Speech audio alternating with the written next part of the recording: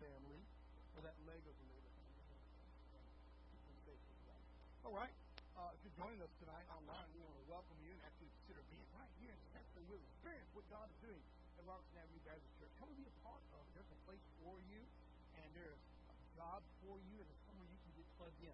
Speaking of that, let me share with you just for a minute a little bit about what's happening at Robertson Avenue Baptist Church. Some of you may know our youth group is preparing to go at the end of February to winter camp. Just a little Friday night, Saturday night, they come home Sunday afternoon. Winter camp, kind of a break. So it's a lot more fun than it is actually teaching. A little bit of teaching, but it's a whole lot of fun, a whole lot of activities, rock climbing, zip lining, things of that nature. Yeah, they get to do a lot of things right there at Lake Glen, just up the road in Glen Road. And so they're going to have a lot of fun with that, and they'll have a lot of breakout sessions that last about an hour, hour and a half, like 14 or 15 chapel sessions, and the food is really, really good. And what I like best about it is there's no cell phone allowed. They will take that cell phone and give it to the youth leaders and say, please keep them up. So, anyways, I really like that. So they'll be without their cell phones. They'll be able to contact the youth leader that's there with them. And right now, our youth leaders are going to be Darius and Amber. So please remember Darius and Amber as they get ready for that. It's going to be a hard time for them in that way. But they're going to have a fundraiser to be able to help them get to this camp. And that fundraiser is coming up on February 9th. And what that's going to be called is Love, Laughter, and Life, or something like that, week fundraiser. And it's going to bring together some couples, and we'll pick out those couples. The fundraiser is going to be $8 or $10. They haven't quite set the price yet. It's going to be an Italian food night. I think they're looking at chicken parmesan, and of course, kids are planning the menu, so chicken parm is something they never say no to. And they want to play a game called How Well Do You Know Your Boo? And that game will be during the dinner time frame. What they'll do is ask the couples that are there interesting questions. How well do you know your wife? How well do you know your husband? And an attempt to make them laugh at each other. Life, laughter, and love, I think we're going to call them or something like that. And after that, there's going to be a quick deal. They're going to put on some Christian comedians for you guys to watch, to laugh at. And those Christian comedians are, you think this guy up here was funny? You haven't seen anything yet. So I got a chance to preview these guys. I personally guarantee you'll need tissues, not from crying from pain, but crying from laughter. It was that fun. You're going to enjoy it. And so please come and support your youth group in that. That's some of the things that are coming up in February. Also in February, we are already beginning to plan another church chili cook-off. This will be a fundraiser for Operation Pacific Child Shipping. So we're going to do that as well. So be in prayer about that. And of course, we're also planning something right now through the library. It's a little bit under wraps, but I can tell you right now, we get this up off the ground. That's going to be a lot of fun. We're going to do it off the campus and somewhere else, maybe at Private Baptist area. So be in prayer about that. I'm very excited about this to see if we can make this happen. All right. Very good to see each and every one of you. So we're constantly busy and doing something here at Robertson Avenue.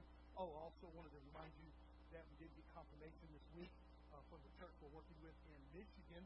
So we will be going to Michigan at the end of July this year. So please be in prayer about that. We put together a team to help put on a vacation Bible school there, and we'll do nightly revival service there. So, be like a missionary trip, yes, ma'am. So, be in prayer about that. We're working with the Reverend Dr. Stephen Gustavo, a very dear friend of mine, and a wonderful man. And so, please be in prayer for him and his churches. They get ready to receive Robertson Avenue, and as we get ready to mingle with Yankees. Right? Forgive me, I couldn't read this. All right. So it's going to be a lot of fun in Michigan. They will have a lot of making fun of our accents. They're going to say, well, why do you say Detroit? We're going to say, why do you say beige instead of bag? We're going to have a lot of fun with that. So get ready for that. All right. If you have your Bibles with you, we're going to pick back up where we started out Sunday evening. We started looking at 10 years of what God gave us Bible prophecy. We actually went through 5 of those, so we're going to pick up on the 6th one. But I kind of want to give you a little bit of a refresher on those first 5. So we're going to start out in 2 Peter. That's where we'll look at right there. So if you have your Bible, please, 2 Peter. And let's just jump quickly through those slides when we get to 2 Peter chapter 1. And just looking again in our opening verses, chapter 20 to, verse 20 to 21. The Bible says, knowing this first, that no prophecy of Scripture is of any private interpretation.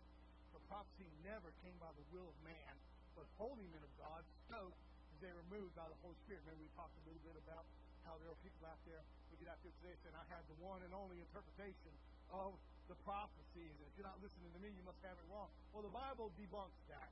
There's absolutely no private interpretation. So there's something to hold on there to that. With that being said, I want to ask if you will go to the Lord in prayer with me, and let's ask God to give us some discernment, and ask God to give us some edification tonight as we take a look at these 10 reasons why God gave us Bible prophecy. Father God, we come to you in Jesus' name, and once again, we want to thank you for your word. Your word is quick, it's powerful, sharper than any two-edged sword, and I pray right now, Lord, it will work into our hearts and to our lives. Speak to us. Prepare us, Lord God, for what you have for us. And Lord, as we start making our way into the year 2024, help us, Lord God, to look with prophetic eyes to see prophecies being fulfilled, to see what's happening, Lord God, and to be excited about your soon return, Lord, instead of afraid. And I pray, Lord, that we would be praying for your return. And I pray, Lord, we would be praying for the peace of Jerusalem. And I pray, Lord, we would be praying for an opportunity to share the gospel and help us, Lord God, to be burdened, to look out in the fields and see them ripe, Lord, the harvest. And I pray, Father, that we begin praying right now for laborers to go into the field. And I ask this in Jesus' name, mighty name, as we look into your word, speak to us, be glorified in Jesus' name. Amen. All right. So let's move on to our next slide quickly now. Remember, number one that we looked at was Bible prophecy shows that God speaks the truth. We took a look at Bible prophecy coming true. We took a look at God's word coming true. And we took a look at how it's impossible for God to lie. So let's take a look at our next slide. Hebrews 6:17-18, thus God determining to show more abundantly to the heirs of promise the immutability. We took a look at that word, immutability, of his counsel. Immutability means it can't be changed. He confirmed it by an oath, that by two immutable things in which it is impossible for God to lie. That's number one. We might have strong consolation and have fled for refuge to lay hold of the hope set before us. And what's the second one? As you might know what it is for bonus points. Number one, God can't lie. What's the second one? Bible's God's word. And number two, if God can't lie, Jesus is coming back, right? That's our immutable hope there. All right, let's take a look at the next slide. Number two, Bible prophecy proves the Bible is God's word. It's kind of redundant, really, if we take a look at the very first one, God can't lie. The Bible prophecy also proves that the Bible is God's word. And let's look at the scripture. We had to go with that quickly now, running out of time. Second scripture. Isaiah 46, verses 9-11. Remember the former things of old, for I am God, there's no other. I am God, and there is none like me. I declare the end from the beginning, from the ancient times, things that are not yet done, saying, my counsel shall stand, and I will do all my pleasure. Calling a bird of prey from the east, the man who executes my counsel from a far country. Indeed, I have spoken it, I will also bring it to pass. I have purposed it, I will also do it. God's word will come forth. How many of you know that the earth will pass away, the flower will fade, the grass will fade, but the word of the Lord, help me out now, will never fade away. It will forever. All right, next slide. Third one, Bible prophecy shows God is in control. And sometimes we get thinking, oh my goodness, God's not in charge. God doesn't know what's happening. I want to remind you there's nothing that catches God by surprise. Not one thing out there. That fire on Oak Street did not catch God by surprise. The problems in your life have not caught God by surprise. If you're online tonight and you're saying, I don't know what's happening in my life, I want you to know God knows, and it hasn't caught him by surprise. And Bible prophecy shows that God is in control. Remember, our third reason shows that God is in complete control. He's sovereign, and I spent a lot of time talking over what that word sovereign means. Anybody know what sovereign means off the top of your head? Sovereign's an old word. All authority. Very good. Somebody else said something over here? Very good. So it is a combination of words. Notice we got reign in there. Sav means kind of control. Sav means king or control. And reign meaning all authority. He's our sovereign, the one who reigns with all authority. And that may sound like a big theological word, but sovereign means that God is ultimately in control of every single detail. And let's take a look at the scripture. We had to go along with that. Isaiah 46, verse 9. We kind of went over that a minute ago. I am God and there's no other. I am God and there's none like me. He is sovereign. And we went over this specifically, pointing out that there is no other God but Jehovah. There is none whatsoever but Jehovah. That means Allah is not God. Buddha is not God. Muhammad is not God. We could go on and on and on. All those Hindu gods are not God. The God that Ramaswamy worships is not God. The only God is the God of Israel, Jehovah. He is the one and only, and His Word declares it. And remember, His Word says He cannot lie. There is no other. I am God, and there's none like me. Not even small people underneath Him, not even small things underneath Him. He is God, and there is no other. You should be comforted in it. Next slide. Number 4. Bible prophecy demonstrates God's love for us. The fourth reason for God giving us Bible prophecy is to demonstrate that God loves us and that He has a plan for our lives. Remember, God has a plan for you. I know that's kind of hard to believe, but when you become a Christian, God's got a job for you. God's got a reason for you. God's got a purpose for you in His body, in His house, with His people. God has something for you to do. And I know when I was a young Christian, a lot of young men were gaslighted into, and I know this sounds bad, but they were gaslighted into surrendering to the ministry. And we had people standing up saying, God's calling me to be the first Christian comic book artist. Okay, whatever. But where are they now? And the reason why is because we took some of that and gaslighted them with it. No, sometimes our job isn't necessarily to be the preachers and the teachers and the deacons. Sometimes our job is to be that prayerful church member. Let me tell you, there's something great about a church member who sits in the pew every Sunday. Amen. Coming from a pastor, that is the most beautiful thing in the world. And preaching in other churches. When I look out to see other churches, you guys come out to support me, and you're there in those pews. When I was over at First Baptist Church a month ago, and I looked out there, and there was a whole, First Baptist pews are as long as our sanctuary, y'all. And there was a whole pew filled up with RABC people. You blessed my heart. Praise God for that. God's prophecy demonstrates love, and God's prophecy shows us how much He loves for us and how much of a plan He has for us. And some of those plans are big, and some of those plans are small. But you, as a Christian, get to figure out what that plan is in your relationship with God. Let's take a look at those scriptures. Oh, well, I have a second part in the slide there. And let's take a look at the scripture, so let's skip to the next one. Jeremiah 29:11. How many of you knew that was coming, right? For I know the thoughts that I think toward you, saith the Lord, thoughts of shalom and not of evil, to give you a future and hope. Not of evil, to give you future and a hope. I got a job for you to do.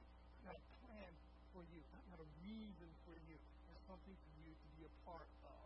So some of you may feel like, I don't know what God's calling me to do. Hang in there for a minute. You're going to find your niche. I promise you will. You're going to find it. God's going to put you somewhere and you're like, this is where I'm supposed to be. This is what I'm supposed to be doing. I don't believe for one iota of a minute that any of us are supposed to be absolutely just sitting there saying, I'm doing nothing. All of us have something to do. And in the words of one of my favorite creation people out there, he says, all of us can find something to do for the Lord, even as serving as a bad example. Right? So anybody know who that was? That was Kent Hogan, one of my favorite creation guys. He said that. All right, so let's take a look at the next slide. Number 5, just where we left off. Right after this one, on Sunday evening, we looked at Bible prophecy describing God's plan. The fifth reason deals with how skeptics of Bible prophecy misconstrue its prophecies as being too general, or too vague, or too big. But if you take a closer look, God provides many specific details about His plan for the ages, and He does. Sometimes He gives us minute details. And let me tell you something that I find amazing in Bible prophecy is God makes every word come true. And you got to remember something. Biblically, to be a prophet, you have to be 100% correct. Help me out now. All the time. 100% of the time. You can't be correct 90% of the time, 99% of the time, 99.9% of the time. You have to be correct 100% of the time. That means Nostradamus. That means all these other cats that out there saying, I got some prophecy out there, and they're right 10% of the time, they're false prophets. False prophets. Around 2020, just a few years ago, around 2020, we had all kinds of people jumping up on YouTube, on social media, stating, God has told me who's the next president going to be. God has told me who this one's going to be and who that one's going to be. And God has told me what's going to happen here. And incidentally, every one of them were wrong. That's right. That's right. And what's funny is some of them still have followers that say, I'm still a prophet from God. And I'm thinking, you have to be 100% right 100% of the time. If you're not, then you're not of God. So remember, Bible prophecy describes God's plan. So I got 10 minutes left to try to get to the next 5 pictures in. Let's take a look at the next one right here. Number 6. Let's go ahead and skip to the scriptures that I want to use for number 5. One more slide. There we go. 2 Peter 3, verse 9. The Lord is not slack concerning His promise, as some count slackness, because that's what a lot of people say about God's promises. Well, it's been 2,000 years, and and he hasn't come back now. Somebody should thank God that he hasn't come back yet. I still got loved ones that need to get saved. That ought to be a burden for me to go and get them. Amen? And so it's my job and my burden to win them. It's my job to keep sharing and witnessing to them then. And the Lord's not slack concerning the promise, as some count slackness, but is long-suffering toward us, not willing that any should perish, but that all should come to repentance. And we talked a little bit about what it means in Hebrew for God to be patient. Remember, we talked a little about a feature then of God, and rather humorous as we take a look at that. All right, let's look at number 6. Here it comes. Back it up. There we go. Number 6. Bible prophecy demonstrates God's might. It demonstrates God's might. That's what we're picking up tonight. So if you count with our first 5 on Sunday evening, you can pick up in your notes here on number 6. Bible prophecy demonstrates God's might. The 6th reason revolves around God's characteristic of being mighty. El Shaddai, God Almighty. The fact that God the Father gave up His one and only Son to die for the penalty of our sins so that those who place their faith in Jesus may be redeemed is truly praiseworthy. Somebody say amen. He really is. That is what Almighty is all about. And that's what Bible prophecy leads to. God sent His only begotten Son. God gave away for man to be redeemed. God gave away for man to be forgiven. And then we have the audacity to think He's not coming back. Let's look at our next picture here. The promise that Jesus Christ is going to return one day in might and power to victoriously defeat Satan and his minions and set up His kingdom should make you stand up and shout hallelujah. It did me when I wrote this in my office. I thought, BJ, I had a heart attack. I said, hallelujah. She said, what is wrong with you, boy? She's been known to do that. Almighty God alone is worthy of our praise and worship, and Bible prophecy shows us why. Please remember, this is a very generous Bible teaching as we put it together. When our UBAC got canceled on Sunday night, we put it together quickly, so we could have spent a lot more time on Bible prophecy showing how mighty God is. You understand in Hebrew culture, the strength of somebody's character is on the trustworthiness of their word. You understand that? You understand why God says, I put my word even above my name if you're a Psalm reader. My character is mighty. My character is trustworthy. And you can trust what I say. And when I say it's coming back, it's coming back. All right, let's take a look at the next slide. Look at those scriptures there. Isaiah 55:11. So shall my word be that goes forth from my mouth. It shall not return to me void, but it shall accomplish what I please, and it shall prosper in the thing for which I sent it. God's word is something you can trust, and it shows that He's mighty. God's Bible prophecy shows that He's mighty. His word is mighty. The devil is not afraid of your PhDs, of your doctors of divinity. He's not afraid of your masters of divinity, your Bible knowledge. He is terrified, though, of the word of God. Amen? He is terrified of God's word because he must submit to the power of God's word. If God said it, it's going to happen, whether He likes it or not. All right, let's move on to the next one. We got 5 minutes left. Number 7. Bible prophecy proves God is worthy. Proves that He's worthy. The 7th reason why God gave us Bible prophecy is to demonstrate how big God is and how teeny tiny we are in comparison. How small we are. In fact, the more I look at God and the more I look into His Word, the more small I find myself feeling. And you know, that is not such a bad way to look at things. He is so big. He is so worthy. He is so praiseworthy, and I find myself becoming smaller and smaller and smaller and smaller and smaller and less important, and He becomes more and more and more important. That's the better Christian life that I have. Nobody's like God, not one of us. Therefore, He alone is worthy of us living our lives trying to please Him through obedience and acts of love, and that's what we're supposed to do as Christians. We please Him through obedience and acts of love. Let's take a look at our next one. Even though God is far greater than we are, He still has us and has a use for us, and that is to serve in fellowship with Him. Why should we? Because He alone is worthy. The Bible prophecy proves that. Of all obedience and praise. The Bible prophecy points us to that fact. Let's take a look at the scripture to go along with this. Hebrews 4:13. For the word of God is living, powerful, sharper than any two-edged sword. I missed my old King James there where it says living. It should say, for the word of God is quick and powerful. Quick is the old word for alive. For it's living, powerful, sharper than any two-edged sword, piercing even to the division of soul and spirit, and of joints and marrow, and is a discerner of the thoughts and intents of the heart. Now, Don't forget that last part of verse 12. The Word of God is a discerner of the thoughts and intents of our hearts. Verse 13, there's no creature hidden from His sight, but all things are naked and open to the eye of Him to whom we must give account. You will give account to God. I will give account to God. My beautiful wife will give account to God. Your children will give account to God. Every one of us will do that. There is no exception to that.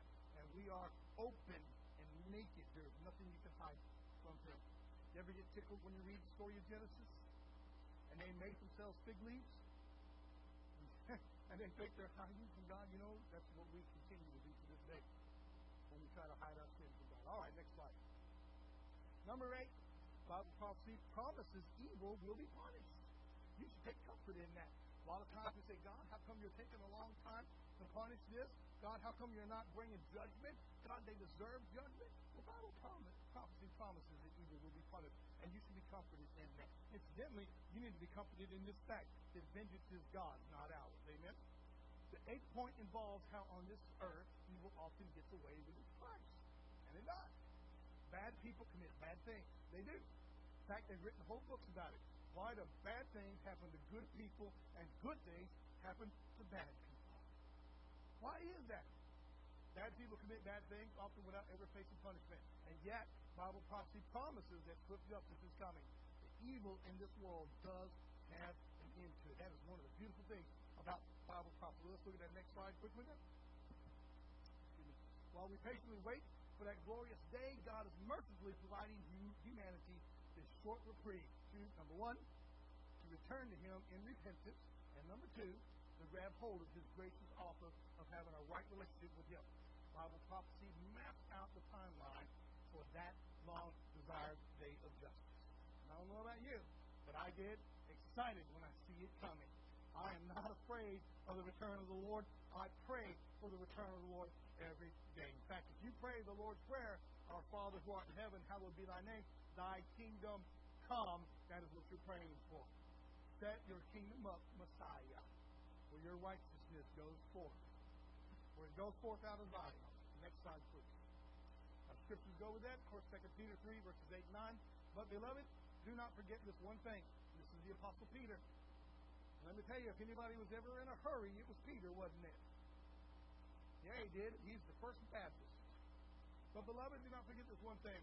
Now, with the Lord, one day is as 1,000 years. Now, I want to remind you, don't get into the theological, philosophical, hermeneutical, prophetic trap of saying, well, Peter said this, so therefore, anytime I come across a day, it must be 1,000 years. Wrong. Don't get caught up in that. Peter's just reminding you that God's time is not ours. His ways are not our ways. His thoughts are not our thoughts. And God's patience can outlive our patience by 1,000 years. But, beloved, do not forget this one thing, that with the Lord, one day is 1,000 years, and 1,000 years is one day. And so we had to bring this up in teaching the Revelation and ran past at the moment. And I have lots of questions on, when's God coming back? And I was like, when He's good and ready. The Lord is not slack concerning His promise. This is verse 9.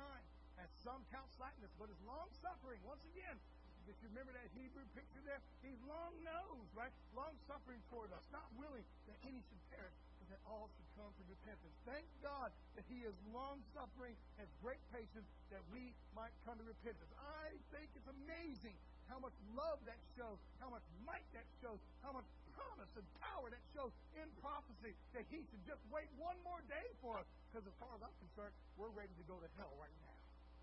Let's look at the next slide. Number 9, prepares us to get right with Him, Bible prophecy does. When you read Bible prophecy and you read about it coming true, it ought to scare you.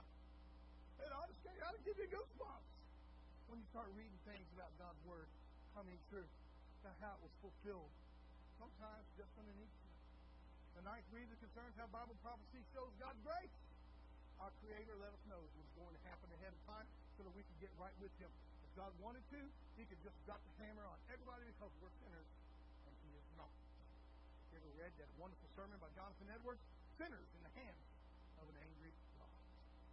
If you haven't, I want to recommend it to you. It will give you a completely different outlook on the Bible. Let's take a look at our scriptures and go with that. Our next slide. We deserve to be sentenced to hell for our rebellion against our Creator. Creator and for breaking His moral law. But by God's grace and through His love, our Heavenly Father lets us know ahead of time what He's planning on doing. That's might, that's power, that's judgment, right? We know exactly what judgments are coming as well as exactly what blessings are coming. He grants us time to prepare and to get right with Him. And there are morons out there today saying, I think I'll keep waiting another day. He let us know what's going to happen. Let's look at the scriptures. I know I'm out of time, so forgive me in that. 2 Thessalonians 2, 3-5. Let no one deceive you. This is the Apostle Paul talking here. Let no one deceive you by any means. For that day, being judgment day, the return of the Lord will not come unless the falling away comes first. And the man of sin is revealed, the son of perdition. Now, I love how the Apostle Paul lays it out there. Don't let anybody deceive you. Don't let anybody lie to you. Don't let books that are written out there tell you that something different is going to happen. Let no one deceive you by any means. For that day will not come unless the falling away comes first. And the man of sin is revealed, the son of perdition, who opposes and exalts himself above all that is called God or that is worship, so that he sits as God in the temple of God, showing himself that he is God. Do you not remember that when I was still with you, I told you these things? That's the Apostle Paul's view on it. God's great patience. Let's look at the next one. Number 10, Bible prophecy gives us hope. It gives us hope. 10th final reason in this list, though there are so many more reasons why God has given us Bible prophecy, would be that it's meant to give Christians hope. The Lord wants us to understand how the future will play out. Christians, you should be assured that you have a future in Jesus Christ. Let's take a look at that. Jesus will return as promised to rapture up His church. When or where the rapture is going to happen is up to you to decide. I'm not going to debate with you on it. When do I think it's going to happen? Before the wrath of God. Before the wrath. That's when I think it's going to happen. I am not afraid to say it. Am I a pre-tribulation rapture? Not really. Am I a pre-wrath rapture? Absolutely. Jesus will return as promised to rapture up the church before or during the tribulation. Then He will defeat evil, and finally He will institute His 1,000-year kingdom of peace and righteousness and justice. We gain hope knowing that the Christian's final destination is to dwell in peace with our Creator forever in the eternal state. And the scriptures we pick with that to go with it will be our final scriptures of the night. Next slide, please. It's coming. I had hope that Stevie will get it. For this we say to you by the word of the Lord, that we who are alive and remain until the coming of the Lord will by no means precede those who are asleep. Did you catch that? I know you did. You can read as well as I do. For the Lord Himself will descend from heaven with a shout, with the voice of an archangel, and with the trumpet of God, and the dead in Christ will rise. Not last, not second, will rise first. Next slide. Then we who are alive and remain shall be caught up, rapture. Aposto, that Greek word right there, and that's how we get our word rapture from it. It's the Latin, they translated it into the Latin Vulgate, and what they put in there in the Latin Vulgate, raptured up, caught up together with them in the clouds to meet the Lord in the air. And thus we shall always be with the Lord. And verse 18 goes along with number 10, comfort one another with these words. Bible prophecy gives us hope. It gives us comfort. Let's close in that word of prayer. And I want to ask you to be a part of what God is doing here at Robertson as we come on Sunday morning as we take a look at the spiritual warfare that 2024 is going to bring upon us. Be prepared for. What's your part in that spiritual warfare? What's God calling us to do? So we'll talk about that on Sunday morning. And Sunday night we'll actually look at a part 2 of that on our continued efforts in the spiritual warfare. Let's close in that word of prayer, and I'll see you guys Sunday. Father, thank you so much for your word. Thank you so much for the hope and the peace and the love that you've given us, and the Spirit, Lord God, that leads us and guides us and directs us. And I pray, Lord, as we depart your house tonight, your Spirit will continue to lead us and guide us and direct us. Bring us safely home. Give us opportunity to witness. Bring us safely back again to worship you on Sunday morning. For it's in Jesus' name we pray. Amen. God bless you all. Have a great evening. Shalom, y'all.